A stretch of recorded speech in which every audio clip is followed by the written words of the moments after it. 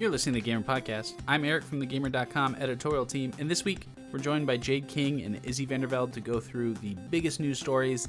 Then we're breaking down the Nintendo Direct Mini Partner Showcase. Let's go!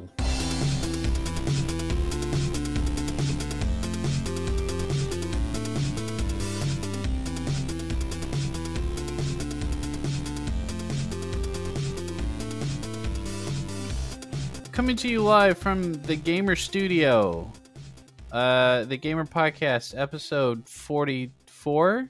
The summer more marches on, joined by my esteemed colleagues Jade King and Izzy Vandervelde. Hello. We're in the studio. What a week! It's air conditioned. It's very nice in here. What a summer! Oh, you got air conditioning? Yeah, in the studio. Not in LA. Not in LA, baby. Let's talk about the news, and after that, let's talk about the Tendos. So we had a Nintendo Direct partner showcase. A mini, as they call it. Yeah. We had, I was looking at this. We had an actual Nintendo Direct in February. And before that, we had one in September and February of last year, 2021. And before that, we didn't have one. We did not have one in 2020. Yeah, because there was like people were waiting for they acted like they'd been waiting for millions of years. It's like, when's the next Direct? Yeah. People think we're going to have another big one soon, but there was a time when we would get 3 full-size Nintendo Directs in a year, and now we get indie showcases and partner whatevers. And as far as like real Nintendo Directs, I don't know. Hopefully we get another one in September. But that'd be nice. But this one was good. Christmas. We need to see Bayonetta. Yeah, among other things, which we'll definitely mention in the next segment. But first things first, I have some news stories. Shall we talk about the news? Might as well. Eric. I'm ready. Spellbreak is shutting down in early 2023. Development has ceased as of now. Have you both played Spellbreak ever? Yeah, I thought that game was... I'm not a regular player, but I dabbled in the first season. And it was, for a Battle Royale game, it was a cool idea. So it's kind of a shame to see it die like this. But it was never popular, was it? Like, people didn't really talk about Spellbreak. Right. I think that the writing was on the wall a long time ago. Me too, I think, yeah. This was not going to maintain an audience. You knew. Yeah. Even though development has officially ended now, I think people, even like content creators, had moved on from this one a good, 6 months to a year ago. Yeah, like within 6 months of it coming out, it felt like people were already like moving on. Like it didn't catch attention despite having a unique premise, I suppose. Yeah. This was on the Epic Game Store when the Epic Game Store launched, and it felt like it had a lot of support in that way. It was sort of, other than Fortnite, it was like a big free-to-play battle royale thing. But I just wonder now, can anybody make a battle royale anymore? If you're not, if you're not going to... Apex. I think so many have Yeah, tried, if you're not Respawn or... Even like when Battlefield tried to make one, they couldn't hang. Like Warzone joined the big boys, but... Mm-hmm. And it took 2 tries. Call of Duty took 2 tries to figure out how to do it. Yeah, I do think that market is so saturated now in terms of Battle Royale. Like, if you're going to be a live service, you can't just say, oh, we're going to be like this Battle Royale, but have a unique spin. You need to do something entirely new to stand out. You're going to fade away. Because even Halo Infinite came in as a live service, like one of the biggest franchises we know. And I'd say now, like, it's failed to keep up the momentum of its competitors, and as a result, it's faded away. Like Spellbreak is just, it was too niche coming into far too a saturated genre. Like it had that brief and very difficult, really high skill ceiling. Yeah, you're right, because it kind of, even the tutorial it gives you, it's like there's a lot of like different elements you play with, like character types. Like it's not just point and shoot; it's exploration, resource management, and point, and combine Fucking these elements in traversal, fly around, fly and try around to and jump shit. on Like, top of people and stuff. it's cool and it had a novelty, but it wasn't simplistic or wide-reaching enough to stand out. Like, and yeah, I think as you said, that writing was on the wall for that one. Yeah, I mean, they haven't stopped making battle royales, right? We just got Vampire. Yeah, is anyone playing that? Is anyone playing Blood Hunt?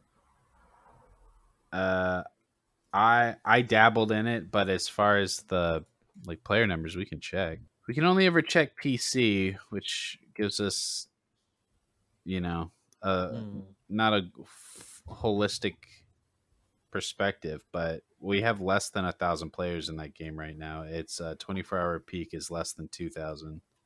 Okay. Which is not good for a big multiplayer game where you need to fill lobbies with Like 60 to 100 players. Yeah. Like, Yeah. And maybe that's the biggest problem with these games. They have to have a big player base. yeah, except for that or bots, and like not everyone can manage that, and you can know when there's bots, can't you? Right. Yeah. Whereas like smaller competitive games that are just like 3v3 or 5v5 or whatever, you don't need to maintain thousands and thousands of players, but these games do, and I think that's part of the reason why they struggle, and also just like because, as you said, the saturation. It's just so many good ones. It's just every time I play a new battle royale, it's like, well, I could just play Apex. I could just play Fortnite. Like, I think that's the problem I have with a lot of live service games. Is it's like, even if once you find the one you like, why would you ever stop playing it? A new one has to be good enough to pull you away from that hobby game, essentially. Like, people play Apex and Fortnite like daily. Yeah. Like, you're either not going to take a chance to try a new game like Spellbreak, or you're going to try it for like a day or two and go, oh, that's cool, but back to my regular rotation. And and then those players drop off. But that's what happens. It's not like the sort of standalone games where it's just cool. You buy a new game, you play the experience, maybe even a couple times, and then like, cool, that's done. On to the next experience. Because there's been so many games now where I've gone, this isn't going to last, and we were right, like again and again and again. It's really sad to get into that cadence of predictability with these games, because people are trying hard to make them, and they're just like shitting them out into a landscape where they're not going to survive. Yeah. Condolences to Spellbreak, but the good news is the studio got bought by Blizzard, so they're going to be working on that World of Warcraft content forever. Yeah, or Overwatch maybe. God bless it. That Spellbreak's got a cool aesthetic though. Like if they roll that into some of those other live service games, it could be cool. Yeah, even from just a talent perspective. It just makes me sad. All these studios just getting bought up and turned into the subsidiary and support devs on like huge things. I totally agree, but in this case, when you have a failed battle royale, it's better to get bought up than to, shut down. People will land on their feet, which is good. Yeah. Okay. I hate talking about this. I wish I didn't have to talk about this, but we've been talking about this for years now. And once again, a insider, this time Jeff Grubb, wants us to know that Metroid Prime Trilogy Remastered is coming soon to Nintendo Switch.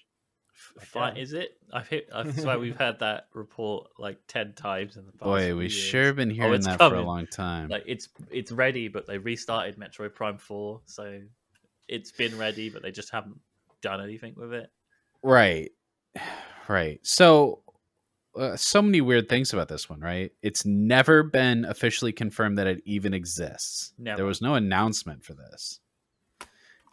This is the Metroid Prime trilogy, but it's a remaster for the HD generation. Because I don't think the Wii one had a wide screen perspective, but I don't think that it was HD. Yeah, Wii was never HD. Right. So, and then the first time we heard about this game was in 2019 And the rumor then was that it was ready. It was done. That was 2019. That it was just sitting on a shelf. So it seems like, nobody's ever confirmed this, but it seems like they wanted to release this to start the hype cycle for Metroid Prime 4, but then because Metroid Prime 4 got restarted, then this just got put on a shelf until the timing is better. I mean, that seems to be what the only thing that makes sense, right? Yeah, because that's what you do. Like, I imagine there's a lot of Switch owners, maybe the majority of them, like, haven't played a Metroid Prime game before. Like, you'd want to kind of like lay that baseline before putting 4 out there. And maybe 4's coming next year, so they're going to be like, oh, in November, here's the trilogy for like £50 or whatever. And that'd be amazing. But it does feel, because I swear this game's even been listed in retailers before. Yeah, I think we saw it on like a Walmart website or and it something got pulled. like that. Like, yeah, it definitely exists. It's just like, isn't it kind of a bad idea to just keep pushing it back and back and back and back and back? Because isn't it just gonna start to look kind of ugly soon, like compared to what's gonna be coming out? Those games are I mean, I suppose there's a limit to what Switch games will ever look like, right? I guess that's true of any console, really. But yeah, I just, I mean, if it's getting remastered or it's getting some updates, that's great. But like, I've bought the Metroid Prime trilogy twice. I bought on the Wii. Well, first of all, I bought all 3 of those games. Then I bought the trilogy on the Wii, and then I bought the trilogy on the Wii U. Oh, you fucking mark. I'm down to buy it again, but like, can we not make such a big deal out of this like re-release? Because that's what it is. They've done the work. Like, they're just yeah. The other thing is, and I really have no idea how, if this is an unpopular opinion or not, but the beauty of the original Metroid Prime trilogy, like the original collection for Wii, was that it brought the motion controls from 3 to all 3 games. And that's like, was by far the best way to play that game. Yeah. Right. Because 1 and 2 were on GameCube, so no motion controls. And then when they put the trilogy on Wii, you could do that crazy thing where your left hand was the stick for walking and your right hand was the remote for pointing the gun. So like, your body was detached from your arm and you could aim your gun separate. Like, you could aim around your screen separate from wherever you were looking. And there's no way the Switch can do that, right? It'd be a Skyward Sword situation. They'd have to like reinvent the control scheme for it to work. Yeah. So the Skyward Sword thing is because the Joy-Cons have a gyroscope sensor. Yeah. So you can get motion, like Skyward Sword did that, but it's not tracking. Yeah, not aim. You couldn't aim a gun. You can't aim. Well, yeah. At Joy-Con, you'd have to do it with the sticks. Like, there's no other way to really do it. Yeah, and so even if this Prime trilogy remaster is like a nice update in HD with like new textures and stuff, it's still not going to be like the definitive edition of this trilogy. I don't think that's possible. If anything, it would be a step backwards, because it would be taking away those motion controls they retroactively put into the first 2 games. Right. So it'd be quite strange. Almost like, oh, we did this work previously. Now we need to take that work out to put take it back out. Yeah. Like, I assume it will look. They'll up the resolution, but they'll just be like fancified GameCube ports, wouldn't they? Yeah. I mean, obviously, like, I love these games. I'm psyched to play them again, especially on the Switch. Like, the first time they're on like a portable device, and I think, like as you said, Jade, a lot of people haven't played them, and they'll want to play them because of Metroid Prime 4. So it makes business sense, and it is good for the gamers. Yeah. But I am a little sad that there's like a better version of this game that we'll never have again, unless the Switch 2 has actual motion tracking.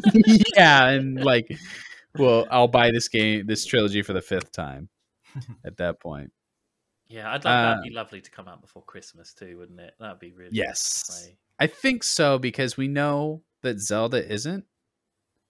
Yeah, that'll be March. That'll be like spring, probably. I don't know. Yeah. So like we'll have Splatoon this summer. We'll have Mario Rabbids in the fall. But like you still, even though I know things are different now, I still want like a big holiday Nintendo game, and we haven't been getting that recently. We must have a new Mario on the way. Odyssey was 5 years ago. Right. Yeah. Odyssey 2. I would say no to Odyssey 2. Have him throw his shoes this time or something. I think Metroid Dread was the big holiday game last year. That was their like late fall. Yeah, because they haven't. The Switch is an unusual console because 2017 was packed. You had like Xenoblade, Splatoon 2, Mario, Breath of the Wild, like all their big ones. Yeah. And then in the years since, you had like a couple of big exclusives a year, and it felt like the development pipeline kind of slowed. And we're still there now because like we don't know when Bayonetta 3 is coming out. Presumably this year, hopefully, maybe. And then Breath of the Wild 2 next year. Xenoblade this year. Yeah, give us I want big Nintendo games again. Well, I hope Grub is right. I hope that this is finally coming out for the holidays. Great games. Really cool games. Okay. The Bored Ape crypto restaurant. Yeah. Did you see the Eminem Snoop Dogg video? No. What is that? Oh, fuck. Eminem and Snoop Dogg have Bored Apes, and they did a video, a song together. They quashed their beef after 20 years so they could do a rap song about their Bored Apes. And it's like... Sick. Oh, my God. At the end of the video, Eminem's looking in a mirror, and then he sees that he's turning into a Bored Ape. And then he turns around and Snoop Dogg's just there as a Bored Ape, like getting high as shit. It's like, it's awful. It's like the worst thing I've ever seen. But yeah, watch that. The metaverse, baby. You either die the counterculture or you live long enough to see yourself become a Bored Ape. Fucking sad. So there's a restaurant. There's a Bored Ape crypto restaurant in Long Beach. By me. I actually used to live in Long Beach. And they're no longer accepting crypto. But that's the whole point. At the board. You know what? It's even the most crypto-brained loser would never spend their crypto on a cheeseburger. It doesn't make any fucking sense. Yeah, because crypto's always, I don't know, I think it's all bullshit, but they're always dealing large quantities, wouldn't they? Like, you'd be silly to spend that on food. Well, so you can break it down to fractions of a crypto coin, but the whole idea of crypto is that it's deflationary, right? The money becomes more valuable over time. So why on earth would you spend it on a cheeseburger if it's worth 2 cheeseburgers tomorrow? And 10 cheeseburgers the next day. Well, why would you ever spend it at all if that's the case? It's just fucking Exactly. It's designed not to be spent. Like NFTs, you need to like foster that value. So yes. Worth more. Yeah. So every time they have some PR bullshit about like, oh, this bodega is accepting crypto or this like crypto restaurant, like, yeah, but nobody would ever spend it. That's the whole point. It makes no sense. Except now when it is tanking, when it is representing inflation, that's not what's happening. But like when it is becoming less valuable, now the restaurant won't take it anymore. Now they're back to cash. It's just like, it's nice to see a real life, representation of this like virtual market falling into the sea. Because it's embarrassing. They should all be ashamed. I'm sure they're going to change the name like any day now. Like it won't be the Bored Ape Crypto Diner or whatever the fuck anymore. It'll just be called Dave's Sandwiches. Is it like Bored Ape food? Like a they had like crypto prices on the menu, which is another concept that makes no sense. What did they change the menu every like 45 minutes? Yeah, fucking. But they stock index. Yeah, they took all the crypto prices off the menu. I don't know if the names of the food are like ape related or whatever. Yeah, but fuck them. They're embarrassing. Okay, speaking of fuck them, they're embarrassing. Chris Pratt, Our boy, our Mamma boy, Mia. our boy CP. Garfield. He doesn't like when you call him Chris. Call me CP. Call me Truly, CP. You nuts. Truly awful. Have you guys noticed? Look, I know we're all too online, but sometimes it helps to be just a little bit online. They did that in Metal Gear Solid 5. You'd be like, this is CP. And I'd be like, oh, all right, Snake. Okay, so this isn't the story. Like, I'm going to get to the story and how this relates to video games. But there has been a fucking media blitz for CP over the last week.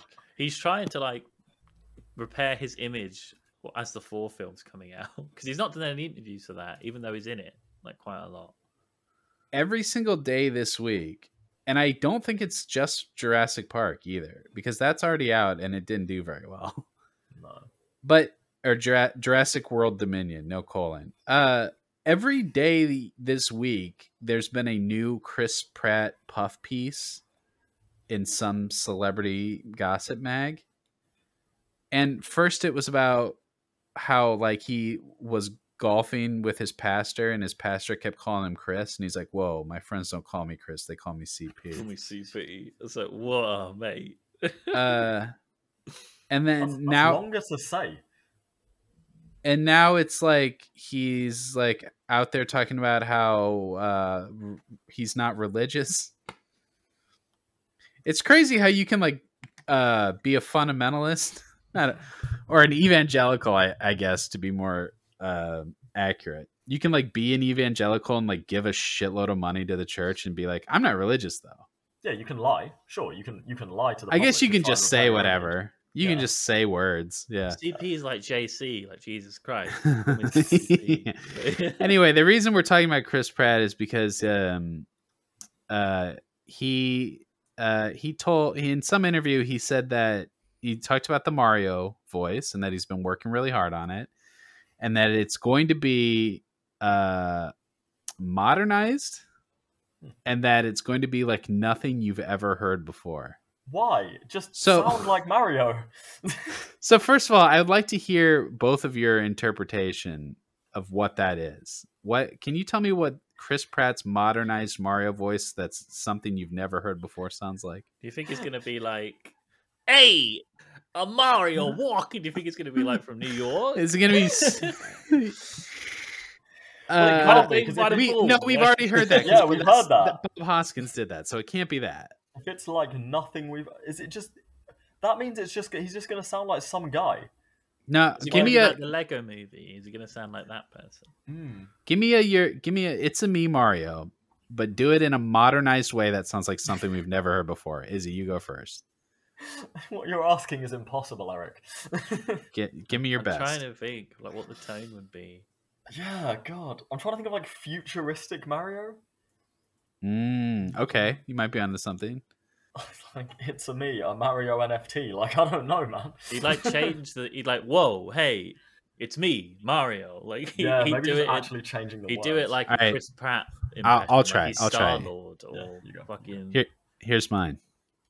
Owen, is that the Jurassic World man? Yeah, here's mine. Hey, it's me, Mario. Oh, hate it. It could be like that. It shouldn't be, but it could be. I hope the film is like Charles Martinet is narrating it or something. I heard he's gonna have a cameo or something. How many headlines have we seen where somebody related to this movie is explaining how Mario's voice is going to blow our minds? They're trying to like, it's not gonna be total shit. Like, bear with us, like we promise. Why don't they just not talk about it? Yeah, honestly, just shut up. Wait till the trailer comes out and we'll judge it for ourselves. How many times are you going to try to explain how great Chris Pratt's voice is going to be? Like, either put it in a trailer or stop bringing it up. Or when people ask you about it, just be like, yeah, you'll see. Like, yeah, the trailer's coming, you'll see. Like, every single time they're just like, oh my God, wait till you hear Chris Pratt's Mario voice. noise. You're gonna shit your pants and come at the same time. Like, it's so fucking weird, right? And the thing is, it's from the Minion people, so the film's probably going to be good. So just like shut up and let us watch. I think so. Yeah, it's going to be a musical. Yeah, that's strange. Like, I wonder how that is a bit strange. That's fun, at least. I like any musical that's got Charlie Day in it has got my attention. That's fair. Pacific Rim. Rogen's Donkey Kong. That's what I want. Pacific Rim wasn't a musical though. If Pacific Rim were a musical, goddamn. Here's the one thing I don't want besides all of it and Chris Pratt. I don't want super timely pop culture references that are going to make the movie feel old as fuck. You don't want it to be Shrek. I don't want just a bunch of TikTok dances and just internet culture moves so fast. And if they try to fill it with memes and references to the 4th season of Stranger Things, Well, they can't. It's an animated movie. If they try and fill it, whatever references they fill it with will already be at least a year old by the time it comes out. Yeah, but they do that. But the movie, and especially Illumination shit, they try to put memes and shit in them. I don't know. That I hope they're not going to do that, but they probably will. At least Sonic was filled with Sonic memes. Yeah. Specific to the thing is fine. Also, I reckon the reason the CP things come out is Chris Pratt's a nonce. Maybe is what I reckon. So now he's call me CP, wink. So now when you Google Chris Pratt CP, you don't find all the stories about the alleged child abuse. That's probably going to come out pretty soon. You're just going to find he likes being called he's CP. Thinking about it. They've got out ahead of that one. He's my middle name is Nonce. CNP. Okay, the last thing I want to talk about before we get into the games and the Nintendo Direct is Square's double down on NFTs. Oh, again.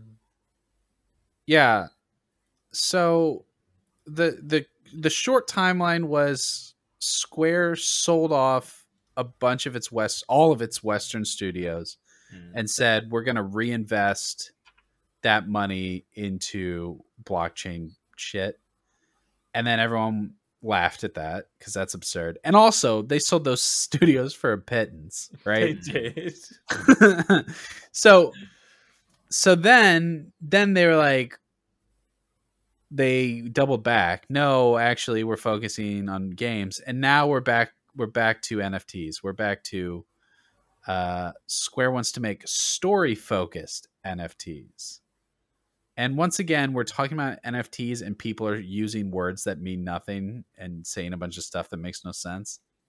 But this came from a recent shareholders meeting where they described a long-term strategy, or I'm sorry, a medium-term strategy. Now we're just making shit up because we're talking about NFTs. And they said, we're not just going to jump into our big hitters. We're not just going to jump right into Final Fantasy VII and start NFTing the shit out of it. So don't worry. But that they plan to create story-focused NFTs. So let's talk about that. I saw these Batman NFTs. Did you see this? I had Twitter ads for these things for weeks. Did anybody else see this? No. You would mint your Batman NFT and you would get some random cowl. It would be Batman's cowl, but it would have different random. It'd be smoking a blunt or have sunglasses on. Yeah. It would be luminescent, or it would be all red, or whatever.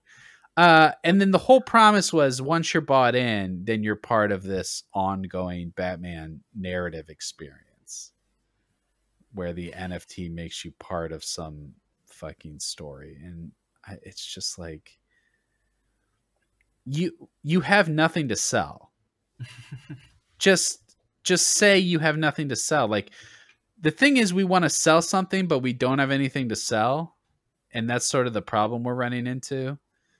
And so we're going to sell this by being extremely vague about things like a story focused. It's just so embarrassing. Just don't do any of it.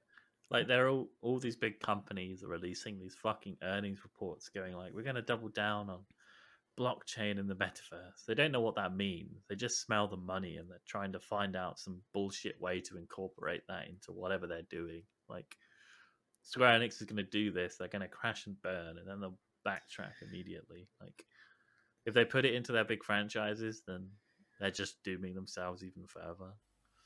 It's almost genius, because it's like, how do you just create money out of actual nothing? Right. I feel like that's always been the end goal of like capitalism, and that's what this is. It's just, oh, here's something completely and utterly arbitrary and worthless in every single sense of the word. But we promise it has value, and if enough of you believe it has value, it will have that value. The real story are the NFTs we minted along the way. I will kill myself. It is. You're absolutely right. It's a symptom of growth economics, right? You can only make so many games. You only have so many developers that you can only underpay so much. At a certain point, you have to start selling bullshit out of thin air if you want to see that year-over-year growth forever. And maybe that's just the point we've gotten to, where we've monetized the shit out of every game. We've filled them with microtransactions. We've raised the price. We've fought off the unions. We've done all the exploitation we can, and now we have to start selling imaginary bullshit because the number has to keep going up. And like, as terrifying as that is, I'm almost more terrified of what's next, you know? Hopefully I'm just dead by then. Hey, we probably all will be. I mean, what? Yeah, like they're gonna start selling us oxygen. Yeah, it's gonna be like Final Fantasy air tanks. Ironic, because it's fucking Square Enix. Like, they played Final Fantasy VII. That this is where this is going.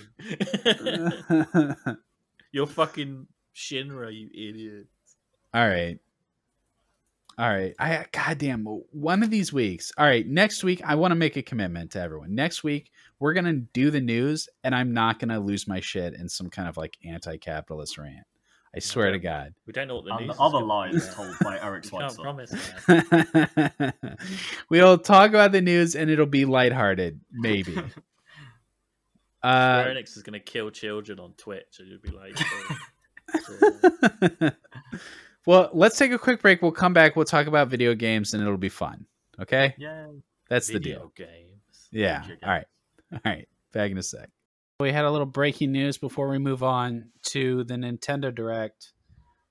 This comes from Jason Schreier at Bloomberg. Pokemon Go creator Niantic cancels 4 project, cuts 8% of its staff. This came from a internal email from Niantic Chief Executive Officer John Hanke, basically explaining that they're losing money and they got to cut projects and lay off. It sounds like 85 to 90 jobs. Hanke wrote, facing a time of economic turmoil, and added, reducing costs in a variety of areas. So those projects were Heavy Metal, which was a Transformers game Niantic had already announced, and Hamlet, which this one disappoints me. This was from the Sleep No More people. You guys know Sleep No More? Rings a bell. It's this just bonkers performance art thing. I think it's in New York, but I've seen it elsewhere. But it's like it's a play that's like in a house, and every time you see, and it's interactive, you're like there with the actors, And every time you see it, you can like go see different scenes because it's all playing out, in real time throughout this whole house. Yeah. Fascinating. So that company that makes Sleep No More is called Punch Drunk. Niantic was working on a game called Hamlet with Punch Drunk. That is no more. Game no more. The other two projects were called Blue Sky and Snowball, but it doesn't sound like we knew about those. But what we do know is that obviously Pokemon Go lives on. Wizards Unite ended last year. I think they shut that down really fast, right? The Harry Potter one. Yeah, once they said it was shutting, they didn't keep it around for long. Yeah. We also have Pinkman Bloom. And then the two that I got to play at Summer Games Fest, Peridot, which is kind of like a Tamagotchi or like a Sonic Adventure Chow Garden, like a AR pet, like Neopets, raising your pet thing. Yeah, it's very, very cool. And then the other one is Campfire, and Campfire is like a social hub for all their games, which is going to make raiding in Pokemon Go a lot easier. Those still exist. Also, ironically, yesterday they announced NBA All World, which is going to be like a location-based NBA game. So, people getting laid off, horrible always. It's hard not to feel like maybe Niantic was overextending with all of these projects. Like, damn, absolutely. Wow. They were seeking to replicate that Pokemon Go success, and they've failed enough times now that they must have seen that something had to give. Nothing is universally beloved as Pokemon. Yeah, and I think the narrative of like not being able to recapture the success of Go, or like, Go slowing down or whatever, but like Go is still huge. I think Harry Potter flopping is the real issue here. Yeah. Like that was a huge investment, and if Harry Potter was successful the way that Go is, I don't think we'd see all these projects get. They positioned that to be the next Pokemon Go, like from the announcement. They're like, "Oh, it's Harry Potter. It's like an IP that you could put on a similar level, but it isn't anymore." And like consumer interest probably just isn't the same as it is in Pokemon. Like there isn't enough as much to do with that universe in the AR setting. Like catching, you don't want to catch fucking hobgoblins or whatever they are in Harry Potter. You want to catch Pikachu. Was that the problem? Or was it? Yeah. Why did Wizards Unite fail? I mean, obviously we all know J.K. Rowling's a turf bigot, and so that's not helped the public image. But I doubt that would like tank a game because most people wouldn't care. People just weren't too interested. Honestly, I think Wizards Unite was overly complicated. I think it had too many resources and too many systems. Like it was grindy in the way that Pokemon Go is, but it felt like it was a little too mobile gamey, if that makes sense. Like Pokemon Go, anyone could pick up and play from a base level, I think. Yeah, you flick this had like Pokemon. You earned a page in this spell book and get 20 pages to get the whole book, and then that book would give you an upgrade. It was very mobile game that. stuff. Yeah. Shame to see. I'm really bad news when people get laid off.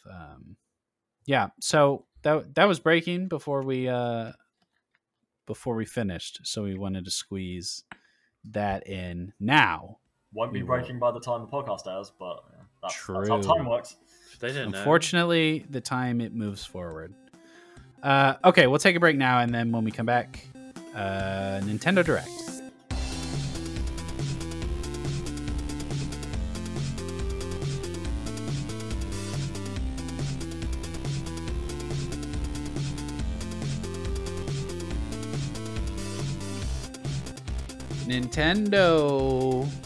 Nintendo do what Nintendo? Yes. All right. No, what's the saying people use? It's American, not Americant. Nintendo Summer Games Fest, I guess, continues. The Summer of Morbius. It keeps going. We're morbing on, and now we have a Nintendo Direct Mini Partner Showcase June 2022. And we have a bunch of games, and I don't show up live for these. I watch the highlights, but this time I sat down early and I watched the whole thing, and I was like, damn, they're bringing some games. I was not bothered at all that this wasn't a Nintendo first party kind of thing, because there was some really cool stuff here. So let's run down the list. The first one is one we're all aware of. Monster Hunter Rise Sunbreak comes out Thursday. Tomorrow? Yeah, it's already out. If you're listening to this, expansion for Monster Hunter Rise on Switch and PC, the two master platforms for video games, apparently. They showed off a bunch of new monsties here in this trailer, but if you've been paying attention to Rise, you've seen there was nothing new here. This was hype for the normies. It's more just like, it's out tomorrow, baby. It's out this week, baby. Like, get ready. That Yeah. kind of trailer. We saw Scary Rajang. Lots of monsters. Look, Monster Hunter Rise is great. Everyone knows it.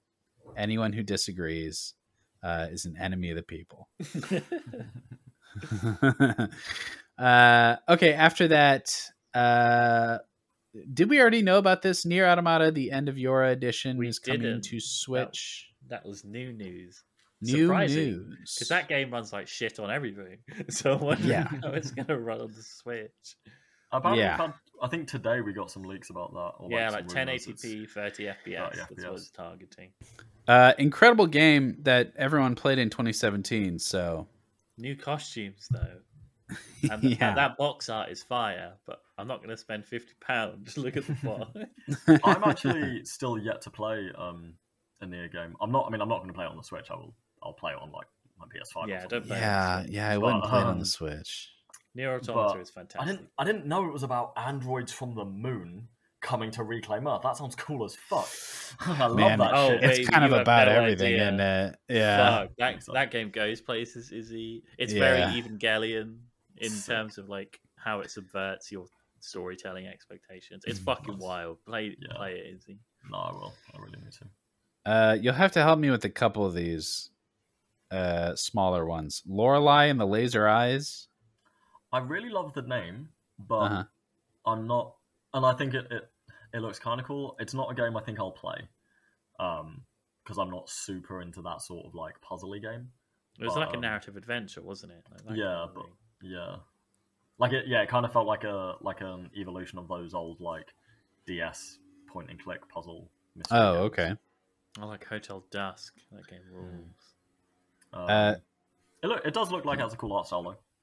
Like, it looks cool, and I think fans of that type of game will really like it. It's just not my cup of tea. Super Bomberman R2. I want to say that Super Bomberman R was a launch title for Switch. Yes, it was. And then it got ported to other platforms.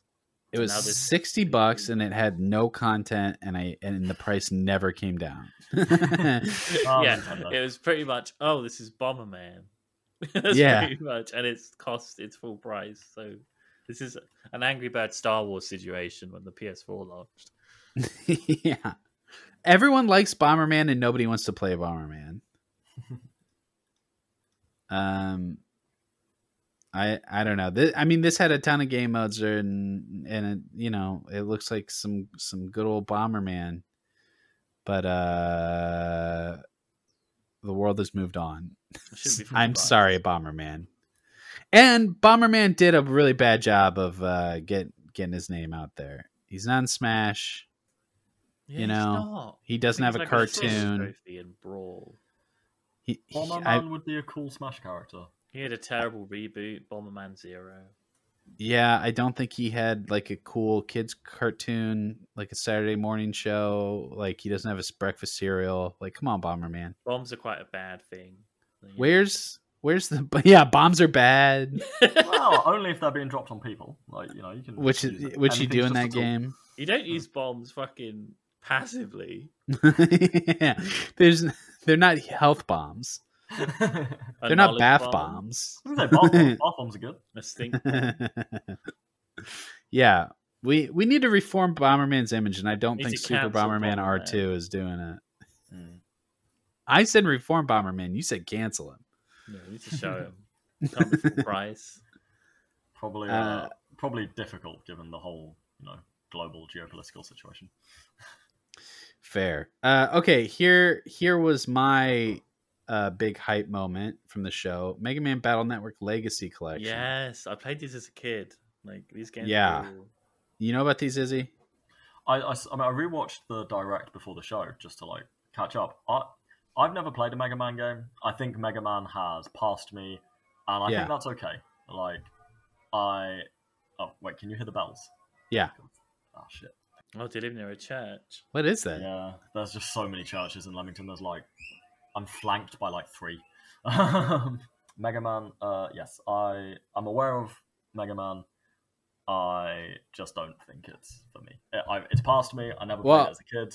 let I'm me not gonna pick pitch stuff you. like that. I gotta pitch you on this Okay. because I think that this is worth a gander. Okay. So first of all, Mega Man, it's a platformer. It's pretty hard because it's like it's an old Yeah. platformer, pretty unforgiving. Mega Man Battle Network is a strategy tactics game. Cool.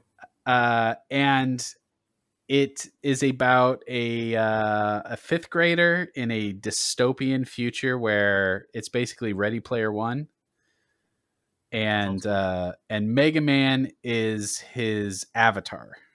Yeah, cool. But it's not like he becomes Mega Man. Mega Man is a separate sentient person, but that lives in the net. He's his net counterpart, and they go around thwarting cyber terrorist attacks. And there's like 10 of these games. And there's a lot of Oh my these. God. The amount of content in that collection is nuts. Like, That's a- So it is. Might be too much content. It's 6 That's games, such but thing. they did the Pokemon thing for 4, 5, and 6. Well, actually for 3, 4, 5, and 6. So 3 is like 3 red and 3 blue or whatever. Like, and there's no reason to have 2 versions of these games. They were really just trying to do Pokemon. But anyway, I love the series. The combat is like no other game before or since. There's one indie game that was made specifically to be like, I just miss Battle Network and I wish somebody would make a game, so I did it. It's called One Step from Eden. oh yeah. So Battle Network is a real-time tactics game. So both you and your enemies are moving around in a grid freely at the same time, using abilities and shooting at each other and doing like grid-based attacks and stuff. Yeah. So tactical action game. It's super fun. The story is really cool. Dystopian cyberpunk kind of stuff.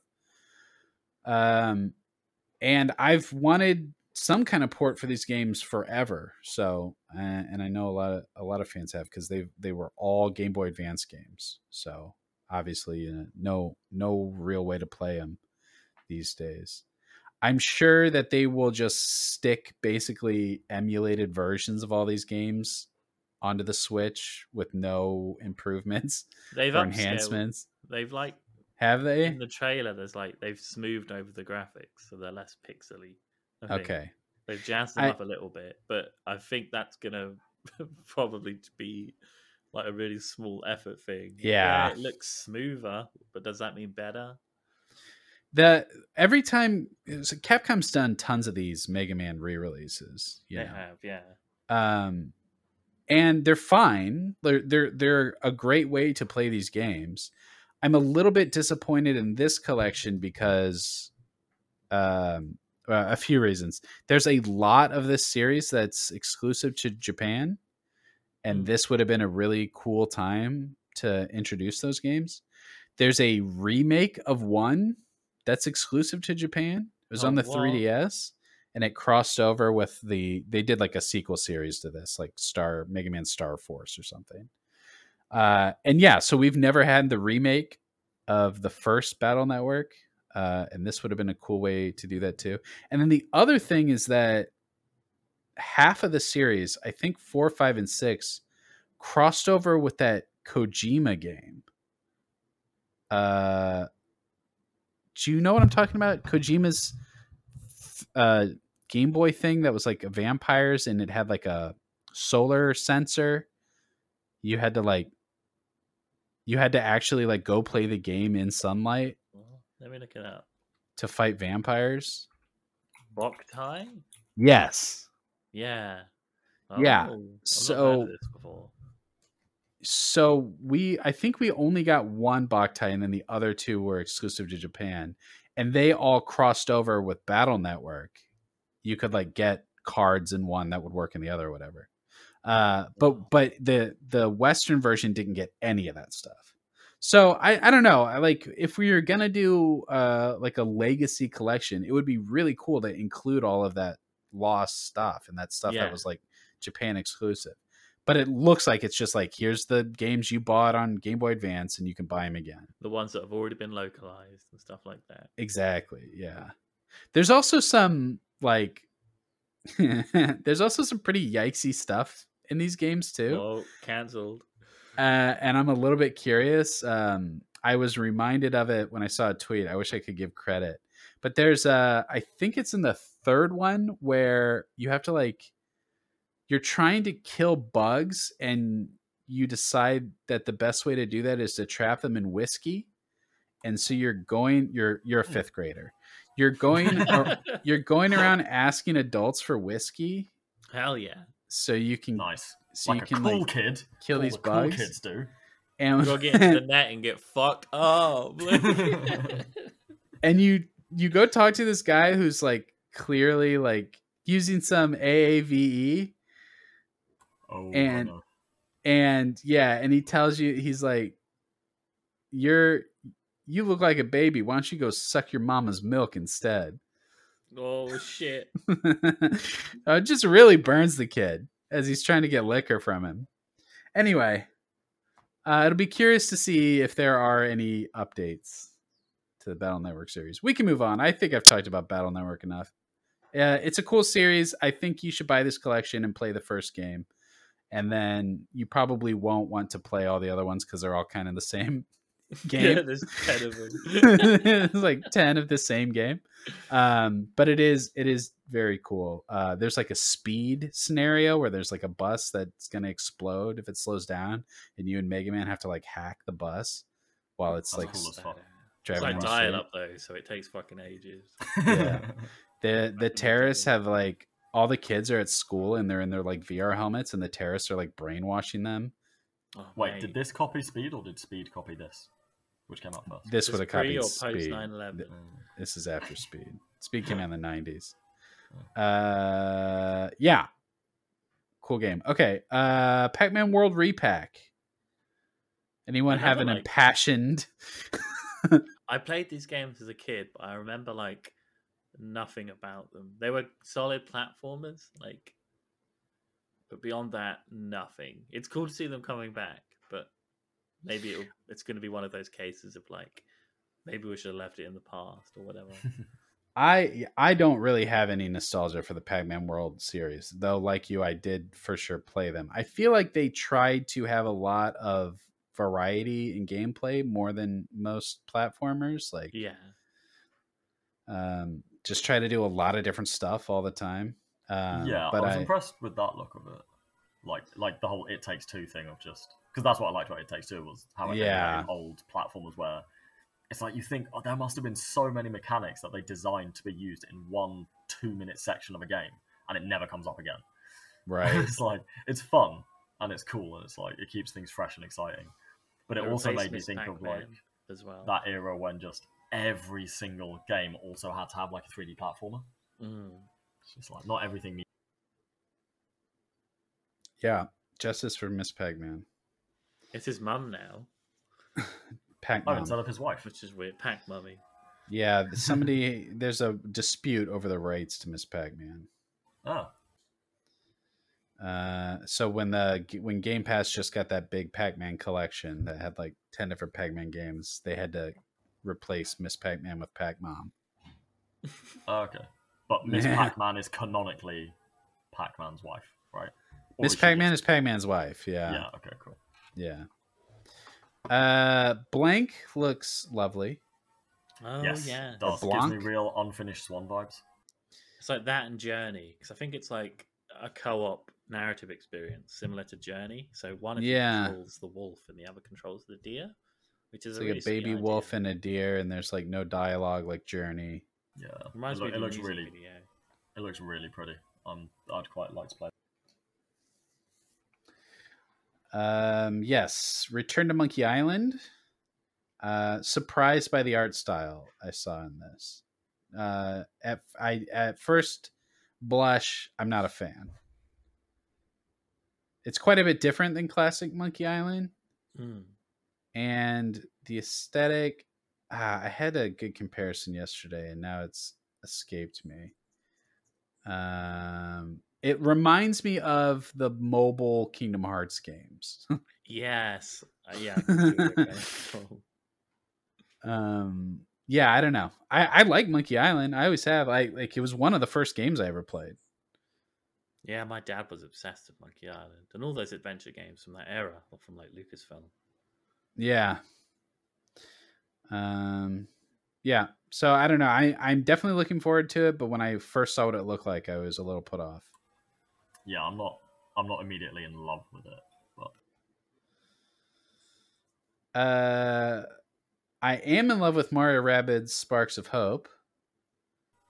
that does look quite fun, like XCOM Mario and Rabbids, which I've been told is what the first one was, but the first one just completely missed me. Does Yeah. actually look fun. So the first one is like really early Switch, like in the first few months of the Switch coming out. And while the Rabbids Mario crossover concept might seem obnoxious, it's a really competent strategy game. Yeah, it's very strong in terms of its mechanics. It's deeper and more difficult than you'd expect from Mario, I guess, but it's still a more accessible XCOM, if that makes sense. For sure. This has some big changes that I'm surprised by, and I'm not sure how I feel about them yet. For one thing, they've gotten rid of the grid, so you don't have a movement range per se where you can only move 4 spots and then attack. You have a radius that represents your move range, and you're free to move anywhere in that space before you attack. So that's a huge departure for not just from this series, but from the genre. Yeah. And it'll be really interesting to see it looks like they're combining like platforming and action gameplay with the turn-based strategy because of how much you can do freely while you're just like running around within your movement range. They showed Mario like run over to a bomb, pick it up, and then chuck it at a bunch of enemies. And as Andrew King pointed out, we didn't have a lot of Mario enemy types in the first one. You pretty much just battled Rabbids and Rabbids that look like Mario characters. Yeah, you're right. Because in this, they had like variants on Shy Guys and stuff from the. Yeah, this one actually had Mario enemy types in it, which sounds pretty cool. This is really high on my list just because I think the first one is so good. Yeah, it's super fun. But yeah, it looks quite a bit different. Little Noah, Scion of Paradise. This one. That was the kind of 2D like. Oh, this looks slasher sick. thing. Yeah, the sketchbooky one. No, that's a different thing. That's like RPG something, but that did look really cool. No, this was like that too, wasn't it?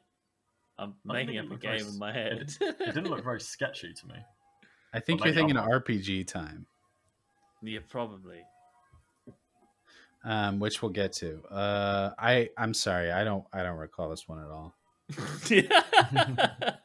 What's it called? Little Noah, Scion of Paradise. I'm gonna Google it. It's another game that I was like, this looks like the kind of game people who like this genre of games will really like. Oh and yes, it's I the don't one think I'll love with it, the so I'm Bravely just gonna- Default art style. Yeah, it looks fine. Looks cute. But yeah, Okay. I think it's going to be like our colleague Joe Parlock said it reminded him of Odin Sphere from Vanillaware. And it does look like that, but with like 1/10 of the charm, which is probably quite damning. But yeah, it looked fine. The next one was Railgrade, which looks like all my shit. Trains, baby. Looks so Trains, stressful to me. baby. Choo. I love this game called Satisfactory, which My is housemate played that. yeah, and that has a lot of Trains. I mean, there is trains, that is part of it, but it's also just like conveyor belts and the math of like your input and output and trying to maximize, and that looks like what all of this is, just crazy interweaving tracks and trying to be as efficient as possible with your designs. Looks like something I can get into.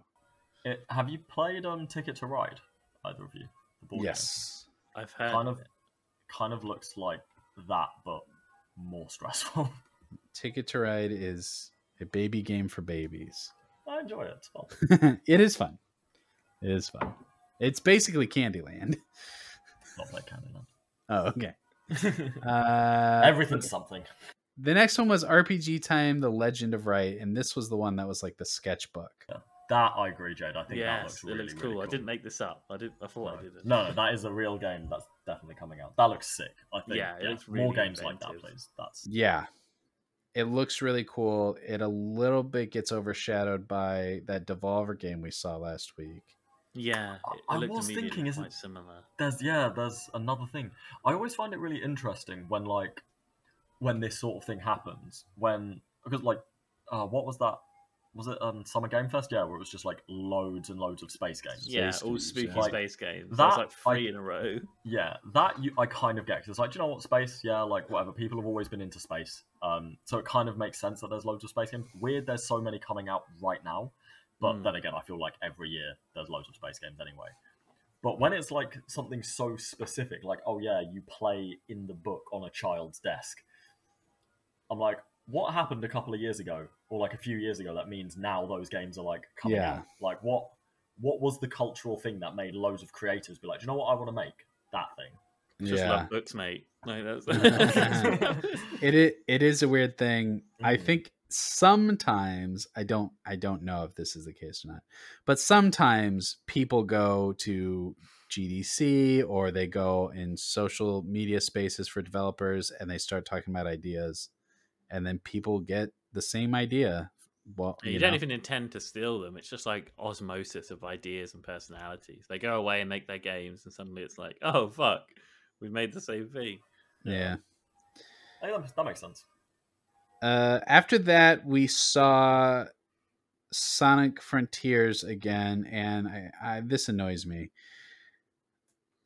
When I played Sonic Frontiers at Summer Games Fest, they gave me 2 embargoes. We talked about this on the show a little bit. I got to do a preview for the game, but I wasn't allowed to talk about the cyberspace IGN levels. IGN was allowed to talk about it. I was not allowed to talk about the cyberspace levels, which are the traditional linear Sonic runs on a path levels. And then they said you can talk about it on the 29th. And then on the 28th, they showed this trailer where they talked about it. And then they emailed me and they said, you can write your preview now. Get lost. I'm not going to do that. I'm not going to do that. Sorry, I've done. Yeah. Well, we can talk about it here, though. The cyberspace levels are great. They look really cool. They're probably going to be the best part of this game because the overworld stuff's not going to be very good. And so you're doing the overworld stuff. You're looking for world bosses, killing them to get their gears, and then taking their gears to these portals to activate them and go to these cyberspace levels. And I think all like the drive to get to the next cyberspace level and see the next, linear Sonic level will be a good motivator to if nothing else, like get through this game. Get past the bad stuff to get to the good stuff. Classic Yeah. Sonic. Yeah. Do you know what I think is going to be cool, and what I think we will see in this Sonic game is, you know, those there's a couple of Twitter accounts now that post like long gifs and short videos of just like cool combat encounters they do and like cool exploration that they chain together loads of different animations. I think we're going to see stuff like that, but with Sonic Frontiers, where like they just do like this rad as fuck chain of like loads of different things in the overworld that like that it's the kind of thing that looks great in a tech demo, but most players won't actually be able to pull off themselves. Right. I hope so. My biggest fear for this game is that those lines don't exist. That Yeah. that you can there's a little section where you can do some cool shit, and then surrounding it is just endless flat land. I saw some people notice in the new footage we saw, Sonic doesn't stick to walls anymore when he runs on them upwards. So if you go up an upwards wall into the air, he'll just fucking eat shit into the sky. Which, if they've changed the physics to do that, incredible. Yeah. So the cyberspace missions have multiple challenges, like find all the red rings or beat it in a certain amount of time, and so that you will replay them to perfect them, which is also very cool. And then that's how you earn your Chaos Emeralds, which you need to collect throughout the open world, and I'm sure become supersonic in the end. So I think that stuff was really well done. I don't have a huge frame of reference to compare it to recent 3D Sonic games, just because I didn't spend a ton of time with Forces Forces was a bad video game.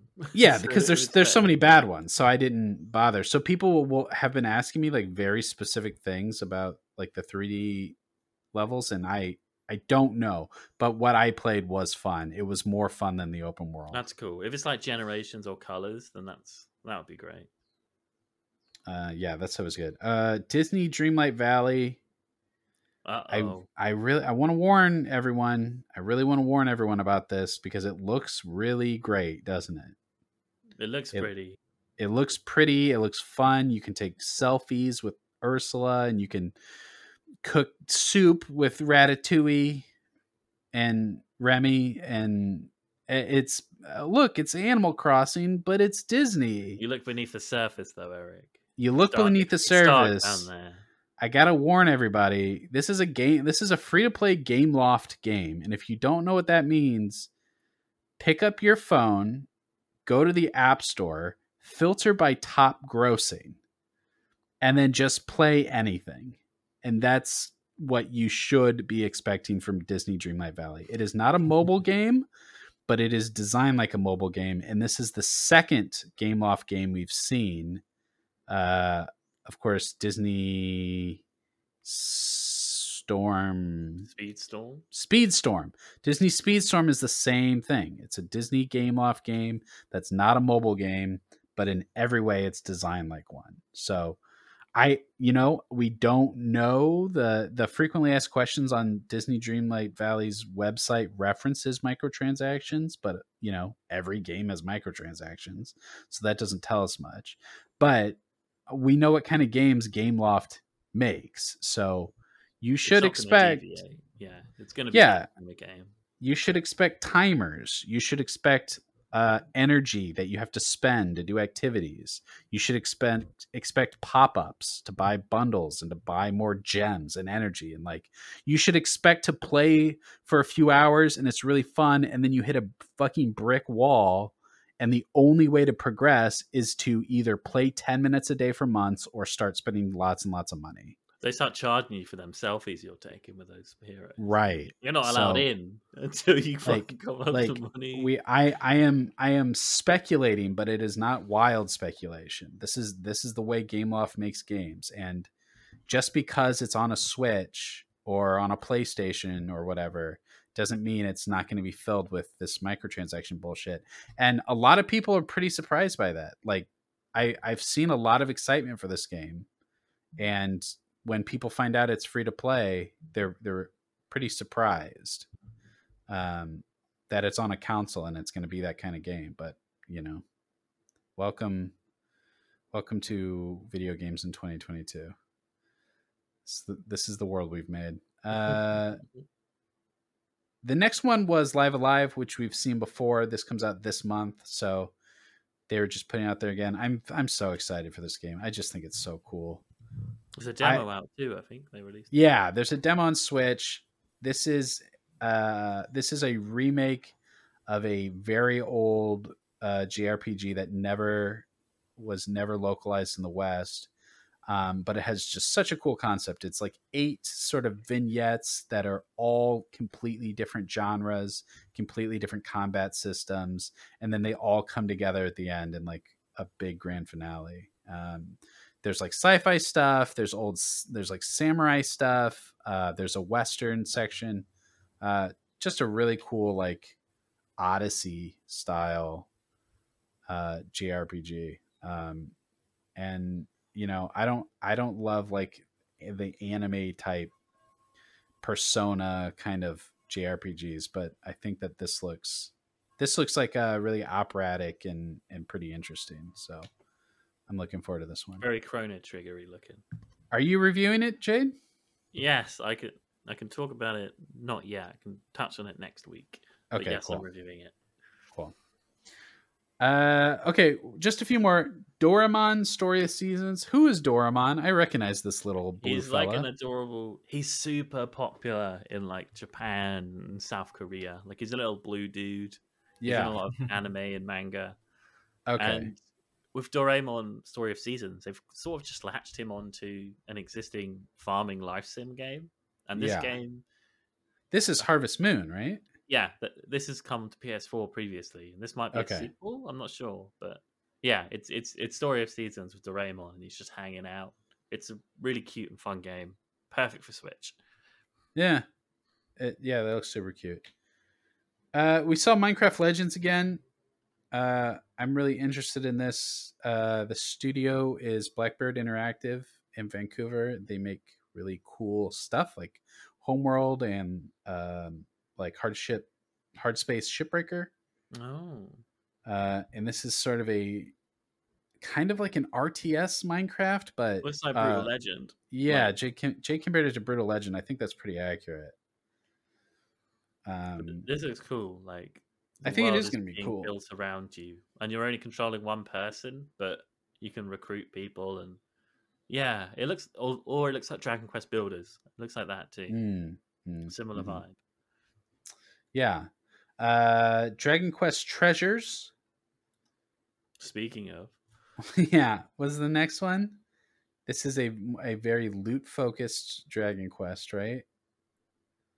I played Builders in 11, but that's the vibe this gave me. Like, it's not a fully fledged game. It seems like something you can play with your mates and get on that loot grind in Dragon Quest of all things. But yeah, if it's cute and charming and does what Builders does, it could be cool.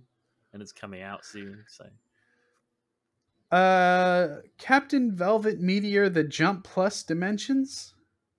What do you call me? I'm not making this one up, right? I have to Google this one. Oh yeah. Wait, is that? I'm looking on the thing now. There's like a couple of tiny chapters that are really small and hard to find. Is it After No Man's Sky? Oh yeah, this is like a tactics game, wasn't it? Oh, was this a part of that dubstep montage that he showed very briefly? All right. Portal Companion Collection. I swear Portal was already on Switch. Or they already announced that it was? They already announced it. They hadn't announced 2. I think that was new. Oh, okay. And they launched them both today anyway. It was kind of like a stealth drop. Yeah. They're both out now if you haven't played this game from 10 years ago. And I think they're pretty cheap. For both of them, it's like 14 quid. Which is okay. I mean, it's an all-timer. I think they're actually matching like what they cost on Steam at the minute. Which is cool, because those games are great. And they run at 60, which is shocking. But also, as Eric said, they're like 50 fucking years old, so they're better. Yeah. Right. Yeah, the Portal is great. Yeah. great games that we've all played a million times, but why not play it again? Harvestella. This game looks cool. It looks weird and wild. It yeah, does. It looks, It's like I'm a into it. it's like a grimdark Stardew Valley or something, right? it's basically Yeah. Final Fantasy Stardew Valley, and the trailer was so hilarious because it's Yeah. like you're going to toil the land and fucking create a life in this place, and then the season of death comes across us, and it's like, man, shit's gonna get wild, and basically everyone's gonna die, and you need to stop it. And it, the trailer played it so without any levity. It was just comically done. Oh, and it looks really fun. Like, I like how in the animation where your character like gets up and stretches, her arm just clips straight through her hair. yeah, anime, you know. But like it doesn't look intentional. It's just like it looks like it's a clip. It just looks like a complete model clip, and I'm like, oh come on. It's only coming to Switch and PC, and they've got some good talent behind this, even though it's clearly just Square Enix going, oh, we should do Stardew Valley, shouldn't we? Yeah. I think the concept artist for Final Fantasy 12, the composer for Tales, like they've got some folks on this. So I'm hoping it's not just going to be bootleg Stardew Valley in the realm of by the way of Final Fantasy. But it looks cool. Like, I'm keen. Do you reckon you will spend the growing season just nicely tending to your crops, fighting monsters, and then you are gonna fight the god of death? I think it'll be season, like, because it looks like it's geared up for that. I think it looks like the final season, and there's stuff in that trailer that hints towards a Tales-esque combat system and building relationships in Stardew Valley. So I reckon you're going to be told at the beginning of the game, like, oh, here are all the seasons, and by the way, the world's going to end in just before Christmas. Maybe you'll have to like prepare all the resources you're growing instead of selling them. Maybe you're like storing them up and building relationships so people can help you fight God or whatever, because it's doing that. But it's fascinating. Like, I've got a lot of questions, and I love these kind of games anyway. So if they just do Rune Factory or Stardew Valley, but make it into a Square JRPG, then that's a really cool idea. I wish it was coming to PlayStation, but it's only Switch and PC at the moment. The final announcement from the mini direct was that Persona 3 Portable, Persona 4 Golden, and Persona 5 Royal are all coming to Switch. Long time coming. Anyway. Like, now Persona 5 fans can shut the fuck up. Yeah, man. Because that game God. Now you can play your 200-hour JRPG on the toilet. Like, you got your wish. And this for the show as well. So. Right. We just found out all of these were coming to Game Pass, right? Yeah. And of course the Tendo fans were very upset about that. Were they? Just Why? they felt like it was their turn. But now it's their turn. We want this to run at 30 FPS. Yeah. You know what, to be honest, with all of the reading and time investment involved, if I was going to play Persona, which, maybe someday, I don't know. I'll probably play Yakuza before I play Persona, but if I was going to play Persona, I would rather do it on the Switch where I could like lay in bed. Yeah, and that game's not demanding. It's a PS3 game at the end of the day. Yeah. So that is cool. I'm sure people are excited to start over from the beginning and put another 500 hours into these 3 games. Okay, very cool. A lot of stuff that I'm excited about, more than usual, even for a regular Nintendo Direct, between Sunbreak, which I'm currently playing, and we can talk more about that next week. The Mega Man Battle Network Legacy Collection, Mario Rabbids Spark of Hope, Live Alive, and Sonic and Railgrade. A lot of stuff I think look really cool, and Blank. Yeah. Anybody else? Any last thoughts? It's a good and I think that was nice. There was a few surprises in that direct that kind of rounded out the rest of the year, because we had a few quiet spots like Harvestella in November, a few other things in October. It was just them going, "Oh, the Switch has stuff. Now we just need the first party goodies. That's all we're waiting for." I like that it looked like there was a decent range of things going on. Yeah, I agree. It wasn't like, the Summer Game Fest where it was just, here's 10 space games. It was like, oh, cool, there's actually like quite a mix of things. And the Switch got range.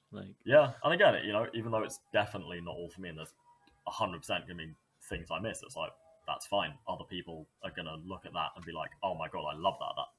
That's so up my street, like that train game.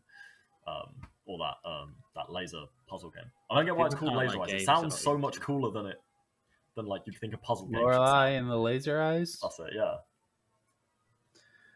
Yeah. But yeah, so no, I'm excited. I think Harvestella look cool, and that sketchbook one, the sketchbook one, RPG time. That I really would like to play. That looks very fun. Reminds me of Drawn to Life back on the DS. Oh yeah. Drawn awesome. to Death. David Jaff is unbelievable. We have to stop ending every show talking about Jaff. Oh no, did you do that last week? Okay. Next week, as I said, we have Sunbreak to talk about. I think we can also get into Live Alive a little bit. You have a preview? Xenoblade. I can touch on that. I can do those in Xenoblade. I can do those in a little double team. Nice. And then I think Multiverses might. I shouldn't say that. Dropping? Is that open? We don't. It is July, but we don't exactly know when. But we will.